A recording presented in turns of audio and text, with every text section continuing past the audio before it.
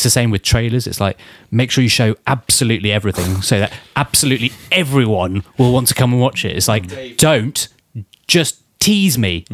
Just tease me. I think you've just shot down any chance we ever had of voicing the John Lewis ad. Well, it's not come out yet, so I could still yet be doing the song for that. I think that should be the cold open. I was just going to say that. Just tease me. Clip that out.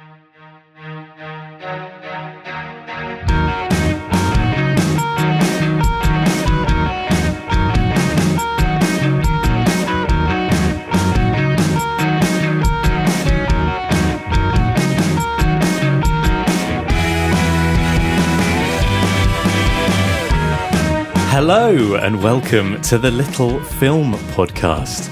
My name's Adam and I see myself very much as the front man of our four-piece. With me tonight, we've got Dave. Hello. On the bass, Ollie McVeigh. Howdy. And playing the triangle, Tony Kerr. Classic. How you doing? You right? I'm like what's his name? Is it Alan Davis? On QI. From QI, yeah. I feel like that's the role I've been sort of pigeoned into. Yeah. Just the butt of every joke. Yeah. But also like the sort of heart of the whole thing. And often makes the best points, so thanks. The dunce that kind of says the stupid things. Yeah. That would make you the Sandy Totsvig. Although, ironically, you actually look like Stephen Fry. Yeah, true. Well, what are we here to talk about tonight? Bohemian Rhapsody, Adam. I thought you were going to say Bo Rap. I was going to go Bo Rap. Bo Rap. Yeah, the biopic about Queen. Tone, do you want to let us know what screen you were in for this one? Screen 2 at the Mallard. Haven't been in there for ages. Good screen, was it? It is tiny. Yeah. It is absolutely minuscule. Actually, there were probably, 10 of us in there. We love the Mallard, though, don't we? So, yeah. Oh, it was great. No, it was a great time. They do a great job up there, don't they? All right, well, that's good. I'm glad you had a reasonable cinema experience. You were saying before we started this that you think this is going to be an interesting one to talk about. I, for one, am very interested to know what you guys are going to score this as. But before we get into that, we should say, as ever, that we're going to do this with spoilers. But this is another true story, so to a certain extent, there's only so many spoilers you can give. But yeah, this is a review for people who have seen the movie. But that being said, let me start with a quick synopsis from Rotten Tomatoes. Bohemian Rhapsody is a foot-stomping celebration of Queen, their music and their extraordinary lead singer Freddie Mercury, who defied stereotypes and shattered convention to become one of the most beloved entertainers on the planet. The film traces the meteoric rise of the band through their iconic songs and revolutionary sound, their near implosion as Mercury's lifestyle spirals out of control, and their triumphant reunion on the eve of Live Aid, where Mercury, facing a life-threatening illness, leads the band in one of the greatest performances in the history of rock music, in the process cementing the legacy of a band that were always more like a family and who continue to inspire outsiders, dreamers, and music lovers to this day. I've noticed that whenever I do these synopses, you all just get your phones out and start looking at... Just play Snake. Just start looking at Twitter. No, I'm doing like a read-along thing where I'm reading it as you're saying it. Yeah, I noticed your lips moving as I was doing it. I was just doing a little last-minute research, but there we go. That does just watching the film. It looks like Angry Birds. Yeah. Then. All right, Ollie. I think you're now going to give us a flavour of how it's been received by the critics. So you've got the scores from the three big movie websites. So IMDb current score 8.4, Rotten Tomatoes current score 61%, and current Metacritic score is 49%. Spread. Now this is interesting, yeah, because they're quite different. But so we've given the IMDb score for every film we talked about. But is the IMDb score it's user generated, right? So the other two are the critic aggregators. IMDb is obviously the user score, but I'm sure there'll be critics in there as well who have scored it, contributed to that score. But obviously it's majority. Exactly. But it's quite interesting because film goers. Generally speaking, all the films that we do, the distance between those scores tends to be a lot smaller. There's definitely much more of a spread. But it's an interesting point with this film, and it's something we'll talk about, but that it does seem as though the kind of fan or sort of general cinema goer reaction has been much more positive than the reaction from the critics. And even on Rotten Tomatoes, as you say, Ollie, the critic score or the official Rotten Tomatoes score is 62%, but the audience score, so voted by people on the Rotten Tomatoes website, is 94%. So again, a big difference there. And we saw something similar with Star Wars: The Last Jedi, but the other way around, where critics liked it much more than audience.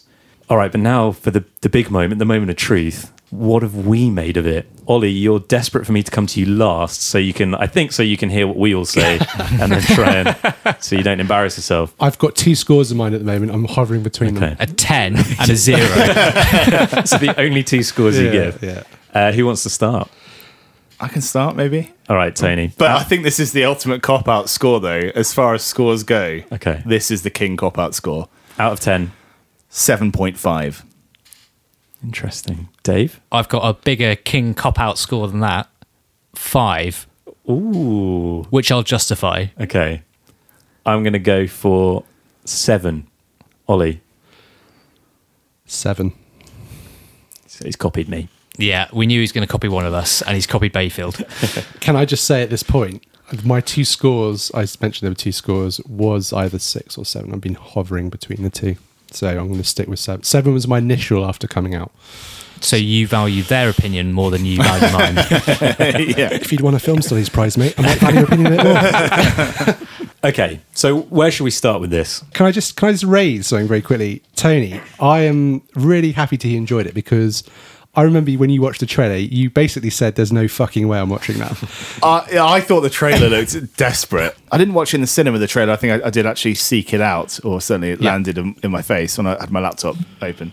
I didn't like it at all. But I came out of the film, there's lots wrong with it. Yeah. There's lots of stuff that's a bit either really clunky or just way, I don't know, it's just way too light touch. But actually, yeah, I think for me, it got an extra point, definitely just for the end, because I did like the way they just let the whole Live Aid thing just kind of play out almost. I don't know how long that sequence was. It's about 15 at the end. 20 minutes, I think. Was it? Yeah. It's a great payoff. I mean, there's so much to get into, but overall, I thought the payoff.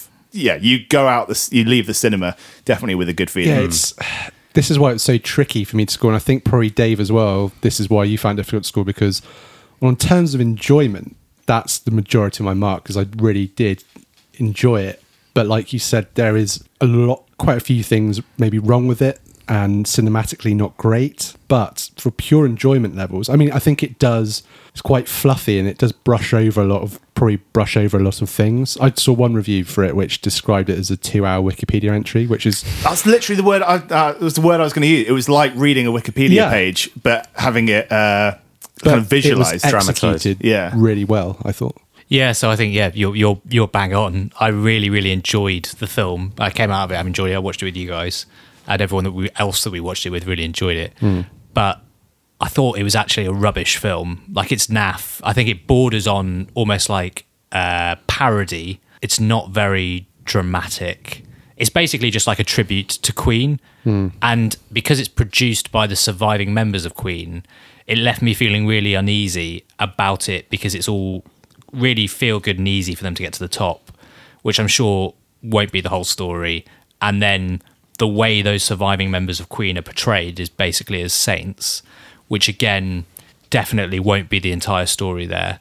And I feel like a lot of sort of Freddie Mercury's relationships were kind of dialed up or down as appropriate for the film. So it left me feeling really awkward. I really enjoyed it, but I don't think it's very good. The reason I went for a 5 is because I probably enjoyed it 7.5 amount, but I actually consider it in terms of quality like a 3.5. Yeah, I think you're definitely onto something there. I mean, like both of you, Ollie and Tone, like I think enjoy is a key word. Like I did really enjoy it.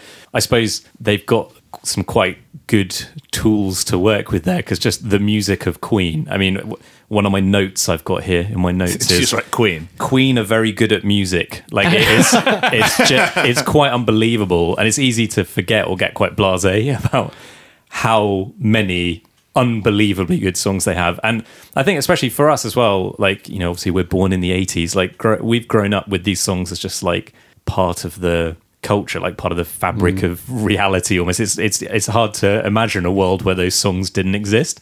That was quite interesting to sort of, like, I'm not like, I've always loved Queen, but I'm not like a big Queen fan. I've never really thought about like what order those songs came out in, like that Killer Queen was a long time before Radio Gaga or whatever. So that kind of stuff was interesting. And Bohemian Rhapsody, particularly the song, I mean, it's just a banger, isn't it? And it's like, it's one of the best songs ever written. And it was interesting to see, as you say, Dave, how far it's accurate, I don't know, but the way that it was written was quite interesting and quite fun.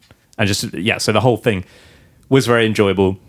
And you leave in such a good mood because, like, there's got so many amazing songs that we don't even hear Don't Stop Me Now until the end credits, but then you're sort of like dancing out of the cinema. I mean, it's I'd love to have seen that.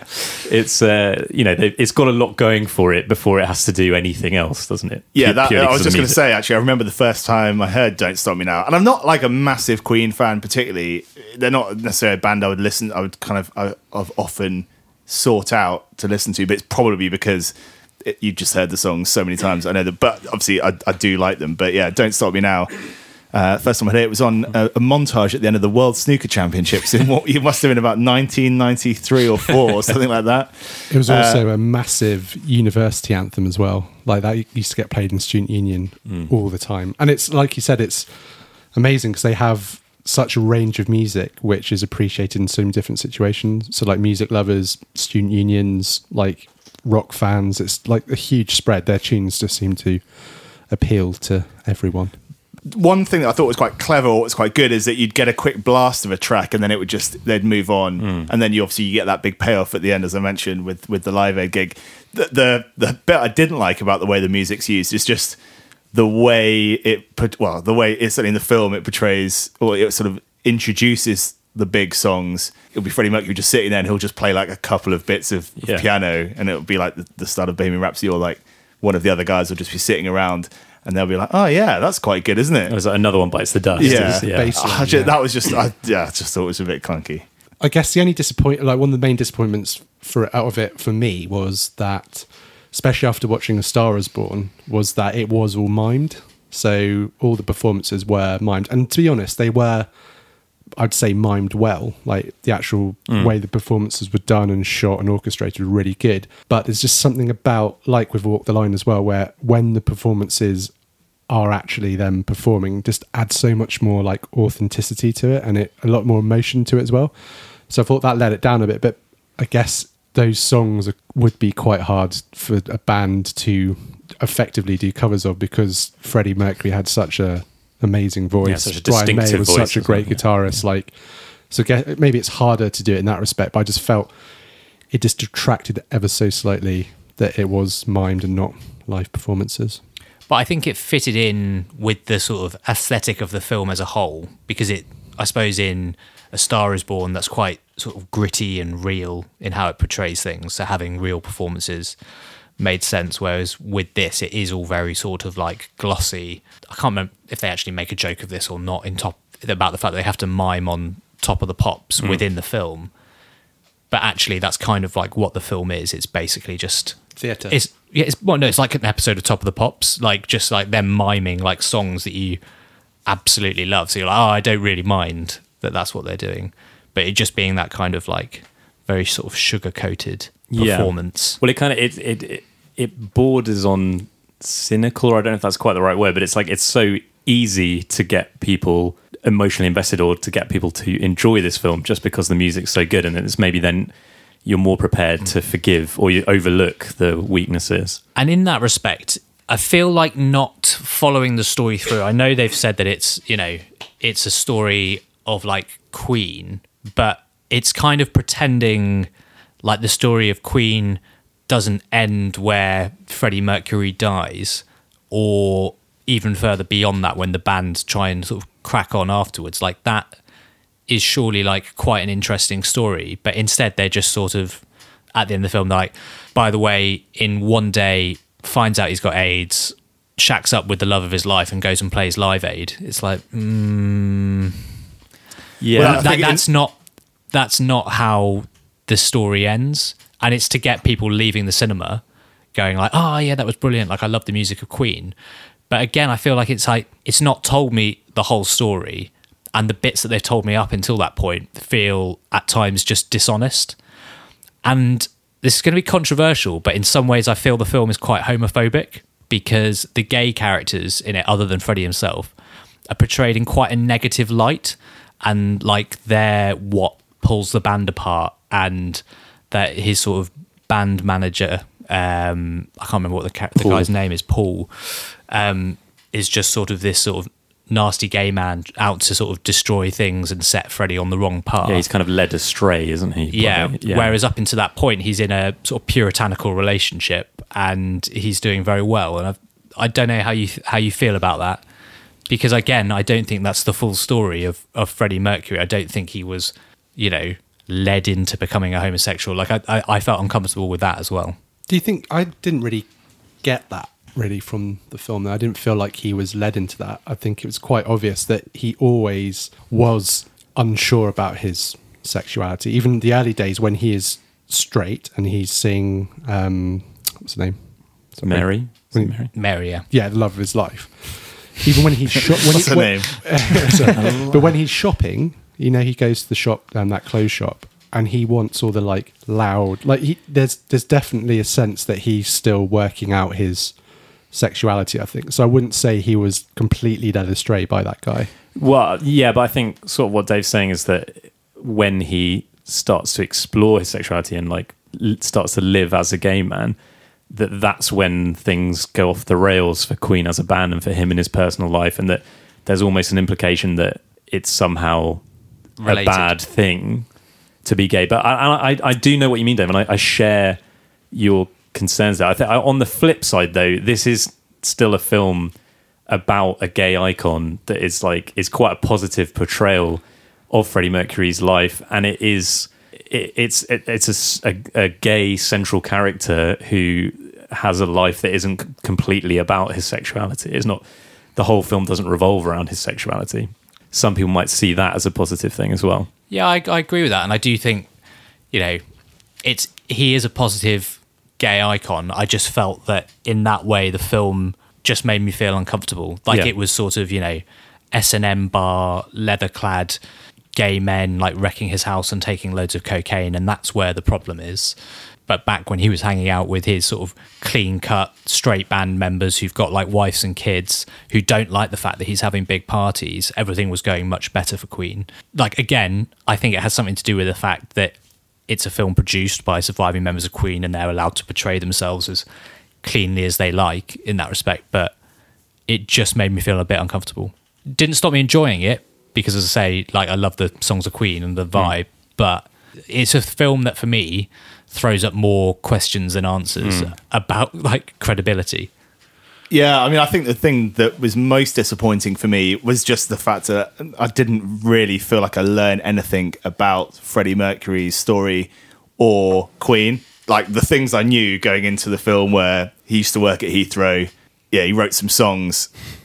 He got AIDS, and then Live Aid, and then I guess it's, he dies eventually, isn't he? But that's beyond the film. But I don't know. I didn't really learn anything else about their story, his heritage, or his much about his upbringing and where he came. I didn't realise that.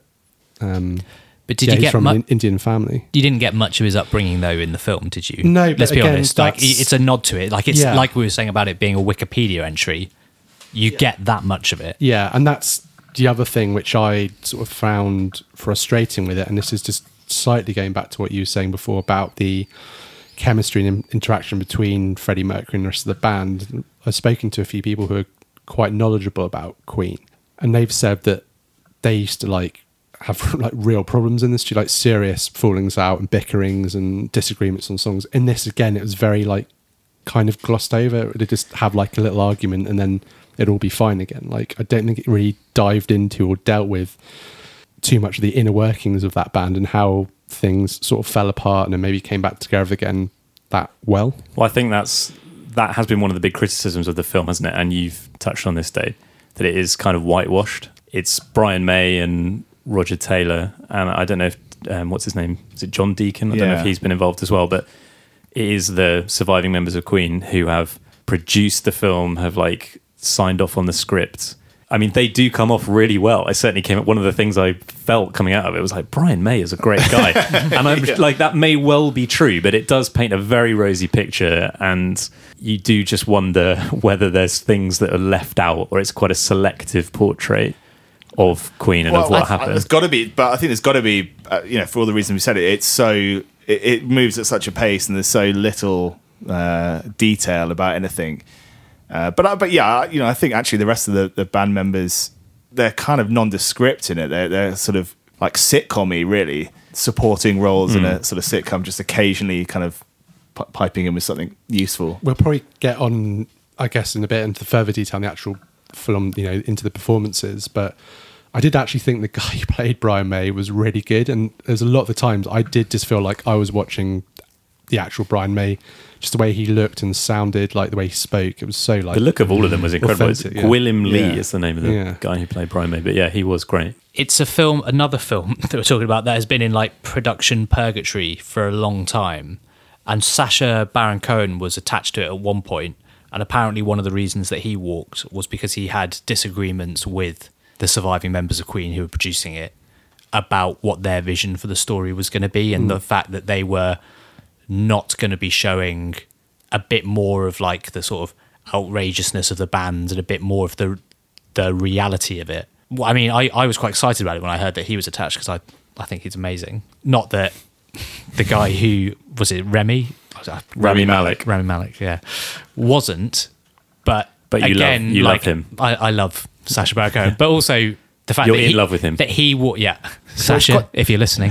The whole production was quite interesting, wasn't it? Because Bryan Singer is still down as the director on IMDb, and I don't know. I didn't actually notice. Does he come up in the credits? He's got sole credit. He was sacked, wasn't he? Like a decent chunk before the end of the film, basically for just not turning up, which is odd. But quite an odd director anyway to get involved in that film. The one thing I think that's good about it is it doesn't, for me anyway, it didn't feel like it suffered with like production purgatory, if you like, because I think the actual execution of it was really well done. I guess the writing, the story, and the vision maybe didn't quite align, but it didn't feel like it had fallen apart anyway, I don't think. Funnily enough, actually, just thinking about it and thinking about films we've talked about on this podcast, something that it's almost for Queen, or did for Queen, what the Guernsey film did for that story. It's like it's almost a similar kind of Britishy, kind of quite Spice Worldy, like quite like, but overall just quite strange reference. Overall, quite enjoyable. But obviously, like we'll disagree with that. A celebration more than a biopic. Yeah, I definitely don't think it was a biopic. I'd call it more of a sort of musical, light musical. Hang on, actually, is this a musical that you enjoyed? Because you told me categorically that you hate all musicals. Well, slightly different. No, I don't hate all musicals, but I generally speaking don't like films where there are long periods of music, which is sort of central to the plot. Like at the end of this film. Well, no, because you're just watching a musical performance. Aren't It you? is different. It's not like the lyrics aren't relevant to the plot. I know what you mean, though. It's like it's not really a biopic, is it? Or it's like it's sort neither of, a musical or a biopic. It's sort of halfway between Mamma Mia and something like First Man. Something better. Mamma Mia meets First Man. The story. Like a more serious Freddie Mercury biopic. story. I think it'd be a good time now to talk about the performances, I think, at this point. Because well, actually, I'm in charge of this, mate. So, yeah, I was going to say, who's taken over as presenter? But I think it might be a good time to talk about the performances. So, Ollie, what do you want to say? Well, I just want to say that I thought Rami Malek was superb as Freddie Mercury. Like, he just nailed everything about it, like the look, the movement, the performances, even like just there's that really great sequence in the at the press conference when he starts sort of spinning out a bit, but there's like close-ups of him there with his aviators on, and you could just be looking at Freddie Mercury. Like, it was so convincing.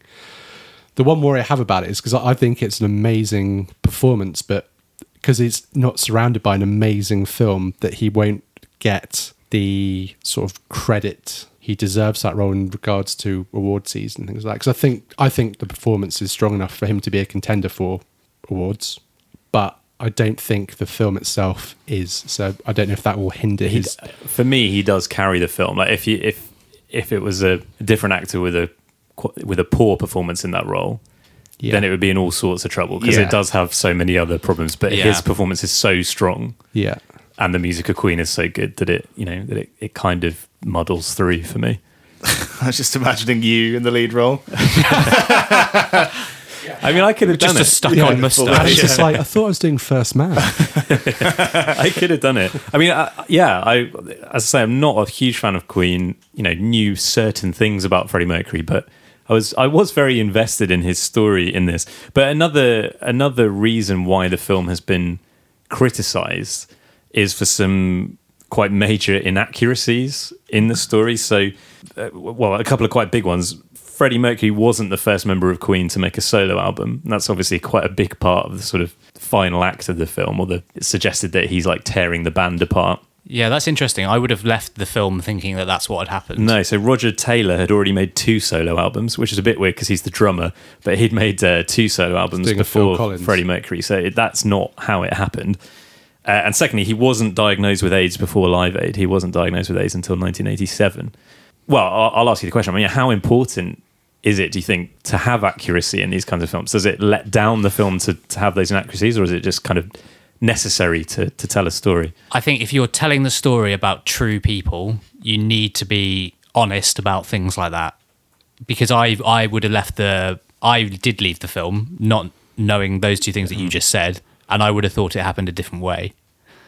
Why did they leave them out then? Like, what, just because they had this narrative how they wanted the film to go? Because it makes for a better story, and it didn't doesn't fit it? into Yeah, I mean, what's odd? Well, as soon as you choose that the film is going to be everything leading, it starts with them walking up to the stage at Live Aid and then takes you back, doesn't it? Builds up to that moment again. Yeah, and Live Aid's the finale. Yeah, as soon as you decide that's the plot or that's the scope of your movie, then I think you can't just crowbar in stuff that happened after. Like, obviously, the fact that Freddie Mercury died of AIDS so young, it defines him in as much as his music. Well, sort of obviously his music, but kind of personally, I don't know. It's odd. Well, they would either have had to end the film with Live Aid and then in the text afterwards talk about AIDS, but it would have been a strange film to be so much about Freddie Mercury's life and not include the AIDS story.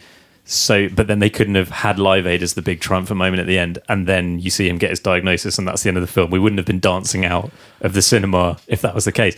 So it's sort of, they've created this framework for the story, and then they have to move things around and condense things to make it fit. So my thing would be, at the beginning of this recording, we said one of the things we did learn is the order in which they came up with all the different songs and how that happened. But who's to say that is accurate, because that in many ways fitted very neatly into this narrative of the film. That's true. Well, we could look that up, I suppose. But yeah, I think also, like, even as I mentioned, seeing them the way they wrote Bohemian Rhapsody was really interesting, but I have no idea if that's actually how it happened. The fact that they were quite skeptical about it, like the other members of the band, I mean, and then there's sort of like one round. Is that it does how leave it happened? It leaves you questioning everything about the film a bit, doesn't it? Yeah. Is it? I guess it's how Brian May and Roger Taylor wanted the band to be remembered and portrayed, so they had control over how these sort of narrative and plot devices were used. But this will be one of those like lasting things that people reference when they think about Queen, especially like a new generation of people coming into it. Like, this will be their reference point of like, that's how it happened, because it's being sold as a biopic. So I think if you're doing that, to Tony's point, you can't just move events and facts around, if that's what you're going to say. If they'd come out and said, it's a semi-fictionalized version of what happened, because we want to get the music of Queen out to more people and tell this amazing story of how we got to Live Aid, I think that would be a different thing. Yeah, it's almost like like mythology rather than a biopic. But I mean, I don't necessarily have a problem with it, because I think that's always going to be the case in any biopic, any true story. You do have to move things around to make for a better story. But I mean, those are quite major things to be like. Certainly, the AIDS diagnosis is quite a significant thing to change. But it leads me on a bit to talk about like what for me is the biggest failing of the film, which is that I thought it was all just quite clunky and heavy-handed, and certainly in the first like half an hour, like I really came round to the film by the end. And as you say, Tone, like the Live Aid set at the end was really well done, and it leaves you on a big high. But the first half an hour, I was really I was kind of cringing, because I just found the script like it felt like a first draft to me, which is weird because it's been in production hell for so long. Presumably they've had a few goes at the script, But what I mean is like all those little things that they had to like manipulate. So when they lose their lead singer and Freddie Mercury turns up, and I can't remember the exact wording of it, but it was just very clunkily done. Like, oh, we're looking for a lead singer actually, you know. And then when he goes out on stage and starts singing, and initially they like hurl abuse at him, the crowd, but then you sort of hear them go like, oh, he's quite good actually, like all those things. It's just like, this is quite sixth form, the way this, it feels like a sort of sixth form play. It got better, it settled down, but a lot of those things were those things that they had to change or like things that boxes that they had to check for the Queen story. It was all just very like visible. The seams of the story were visible to me in the script, and I found that quite tough, at least to begin with. Has anyone seen We Will Rock You? Yeah, I have actually. What? Like, I've not seen it. What do they? Do they attempt to do a similar thing? No. So We Will Rock You is a completely sort of standalone story based in a. If I recall it correctly, I watched it probably about over 15 years ago. But like in a post-apocalyptic world, they use the power of music and stuff like that to fight back against almost like a sort of fascist rule. Right. The power of Queen-based music. So that is like Mamma Mia. It's the same idea as Mamma Mia. They just use the songs to tell a different story. It's very much a musical, which is, you know, as I say, different. We Will Rock You, I think, with what they've ended up with this film, good as it is, as much as I enjoyed it, you know, I'm making no qualms with the fact that I really enjoyed it. We Will Rock You, I think, would have been a better way if they just wanted to celebrate the music of Queen and get it out to people, had they made that, because it's completely fictional. I really enjoyed it. I know I like musicals, and I was quite young when I watched it. Probably if I went and watched it now, I might be like, ooh, that's cringe. But yeah, I think that could have been like a really interesting idea. But now they've made this film, presumably they'll never make We Will Rock You, because it would just be another film with all the songs of Queen in it. Well, I don't know though. I mean, like Queen now kind of coming back into culture, like Bryan Singer somewhere just like opportunities to make the film I wanted. Do you think it would have been a better film had it had less in the middle and a bit more at the end?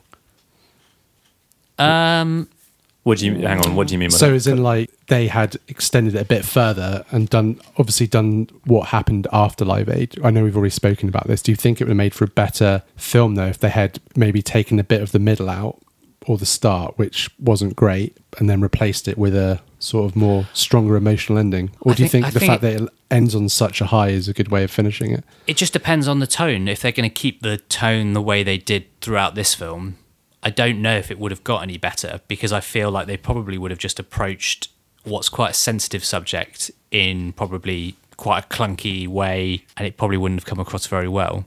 If it were a different type of film, yeah, they should have had that end stuff and I would have wanted to see it. But with the film that it was, I don't think, had they gone into, you know, his death and things like that, they would have been able to handle it properly. Well, properly is the wrong word. I'm not sure if they would have handled it with the sort of care that it should have been approached with. Just going back to the performances, it's quite an interesting cameo. Mike Myers turns up at one point. Like fresh off the set of Halloween. Yeah. We keep using that gag, don't we? Yes. Sorry, I should have... Timeless. Should have said Michael Myers turns up at one point. No, we talked about this before we started recording, but I don't think any of us realised who he was. Like, we all saw in the credits at the beginning, Mike Myers. And certainly I was like, oh, Mike Myers is in this? And I was kind of looking out for him. Still didn't spot who it was. Even though he's wearing a mask. He's the record exec, right? The EMI executive. What did you make of his appearance? The thing is, once I knew it was Mike Myers, it kind of... once I knew it sort of detracted a bit. Because it felt like it was a sort Did you work it out in the film? No, it was in afterwards, when I was thinking about it. So once I knew that it was him, it kind of felt a bit naff that it was him. Just because of the whole, like, Wayne's World link. Like, it just felt like it was a kind of, oh, it'd be really cool if we put Mike Myers in as the record. Bit on the nose. Yeah, it just didn't quite... When he literally say, like, teenagers aren't going to go around banging their heads to that. Yeah. I think because the character is a bit of a nonsense, casting Mike Myers in the role, it just adds more to the sort of like ridiculousness of it. Whereas if they had just a sort of a genuine actor in there, it could have come across as sort of slightly more dramatic as opposed to just like loads of like winking. Yeah. Yeah. Although, again, it's interesting because I didn't realise it was him at the time. But now looking back, I do kind of think, yeah, it is. Again, it's a little bit like clunky. Like he says at one point, like, Scaramouche. Yeah. Can you do the fandango? Like, I don't know. No one's going to listen to that. Like, it was all just very, very on the nose. Yeah. Yeah, I had my Myers radar out from the moment I saw his name in the credits because I was like, oh, is he going to appear as himself for once, or is he going to be something nonsense? And when that character appeared, I was like, and there it is. And again, it's probably another one of the reasons why like it played into my unease throughout watching it, because I was just like, oh dear. I quite like that scene. One of the people in it though that made me give me that sort of Spice Worldy feel, even though I've just checked I don't think he's in Spice World, is the guy who plays Jim Beach or Miami Beach. He's great. Who is like, yeah, he's really likable. I really like it when he pops up in films. I've never known Tom Hollander. Yeah. His name. Okay. I've never known his From name. In the Loop. Yeah. It's in The Night Manager as well. Yeah. But he just, I don't know, his presence just lent it a bit of an air of that, combined with the cutaways of people watching Live Aid in the pub. Yeah. Which I found really annoying. It just looks, it was so lame when they were like, there's like a bunch of people in the pub going like clapping on the head. That whole thing just made it sort of seem like a sort of cheap British movie. Yes. Yeah. Which is maybe a bit harsh on Tom. I quite Tom's like a very but well-established actor. I quite enjoyed him in it, I must say. I wasn't. Yeah, no, I didn't dislike him in it, but it just... No, I know what you mean. It's that air of started like... to feel a bit ITV. Now, no offense to you, Tone, but it started to feel a bit ITV. Yeah, a bit like a made-for-TV movie. Poor Tom Hollander's like sat at home like, oh, this is probably my biggest break. I'm getting out there in front of millions of people. And Tony's like, yeah, it just made it feel like it was for... But that's stranger because I don't know who made the film, or is it American or British? I think it's an American production. Because I mean, it's just odd that Bryan Singer was down to direct it. I don't know. I find that a bit strange. It'd be kind of like it's getting... it's 20th Century Fox. Yeah. So yeah, American production. Yeah, like getting like Michael Bay to direct like the Guernsey film. Like I don't know, the story of U2 or something. I don't know. The Wayans brothers. The Wayans brothers are doing a Stone Roses movie. I would love to see that made.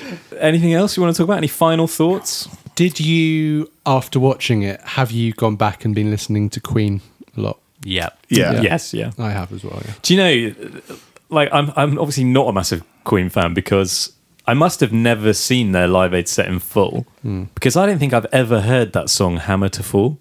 No, you're right actually, because I watched the Live Aid set in full after watching Bohemian Rhapsody, and it was quite a good song actually. It's a great song, but it seems it hasn't been one that's kind of never comes survived out in the same way as the all other. the like ew and all that stuff gets played all the time, doesn't it? And then like Radio Gaga. Can I ask a question about that? Because I haven't actually watched the full performance.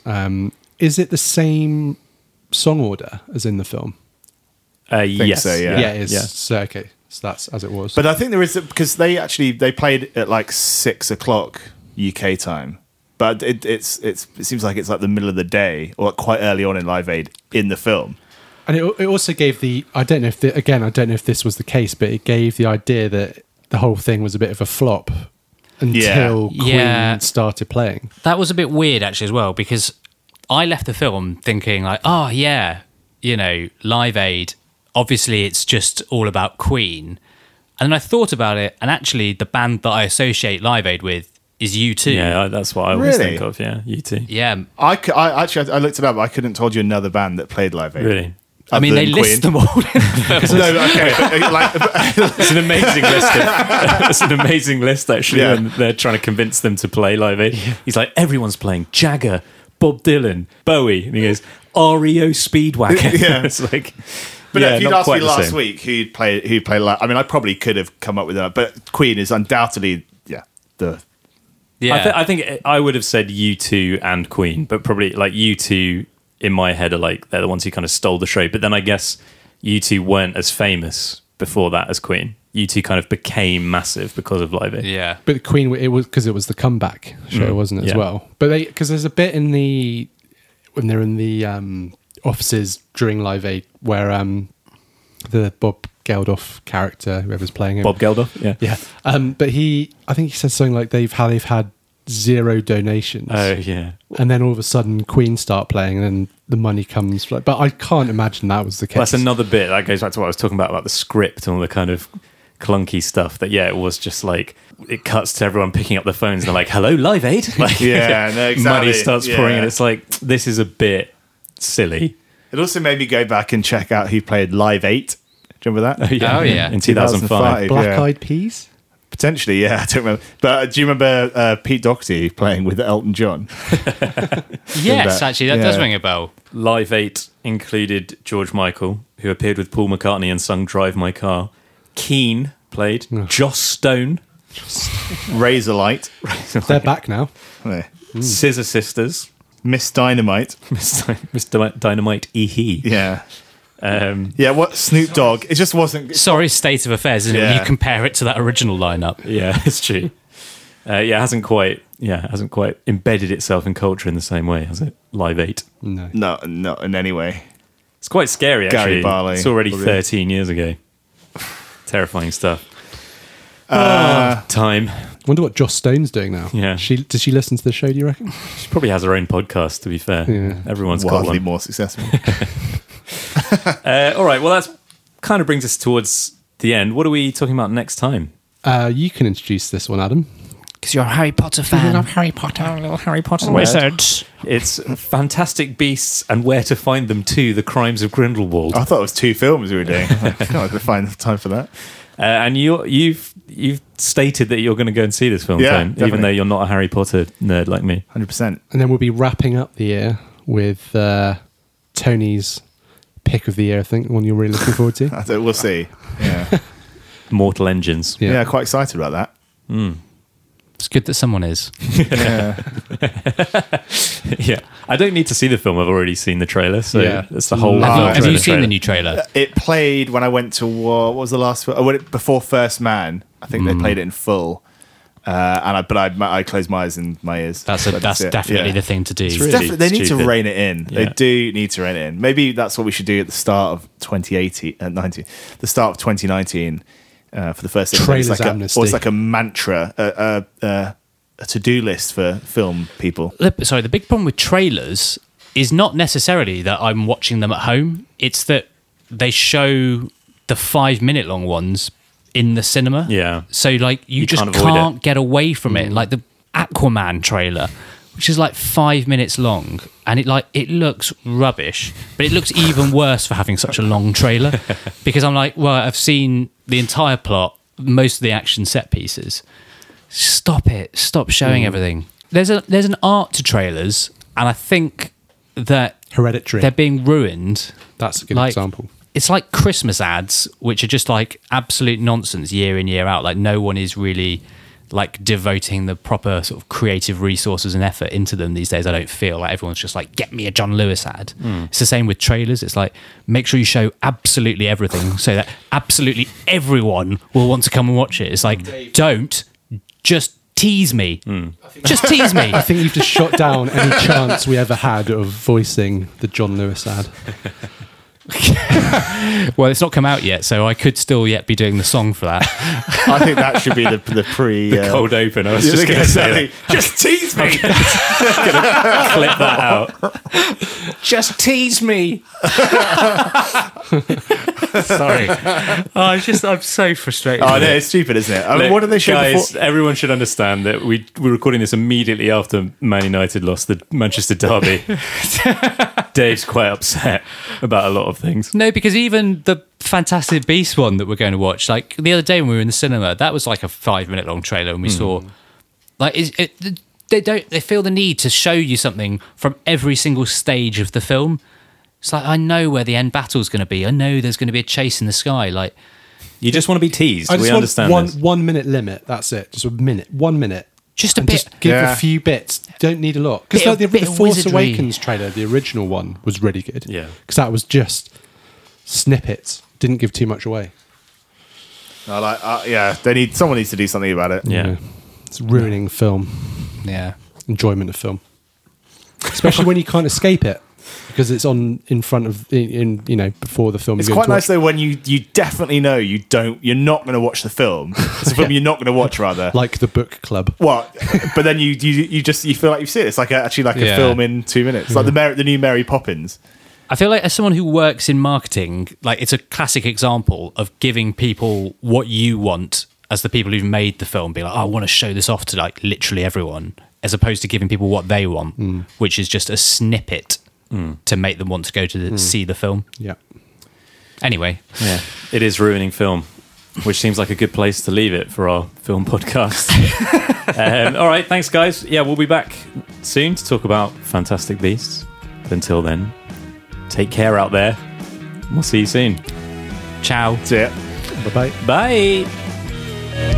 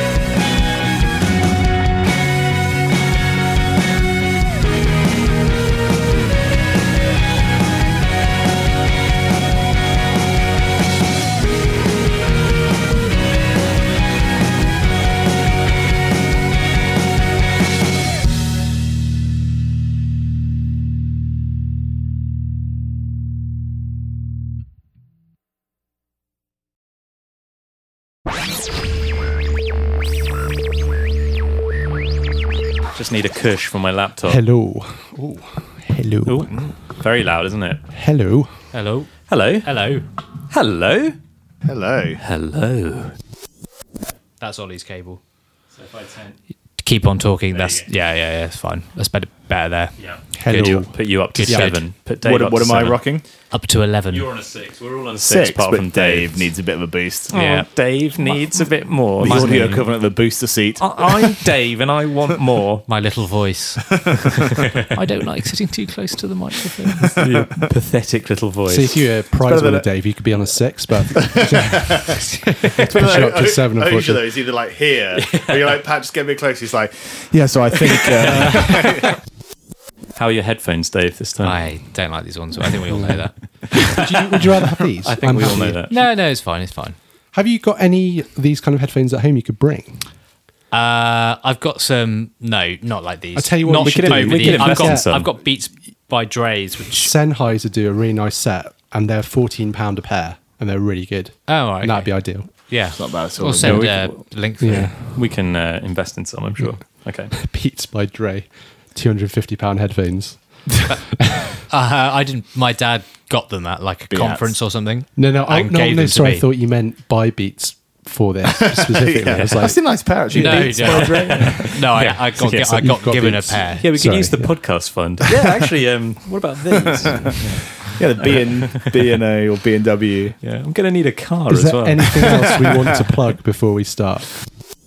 Sorry, I got a proper trailer rant there, but No, it just very- really does annoy It's me. good. It's very, very worthwhile. Very entertaining. Just tease me. Just tease me.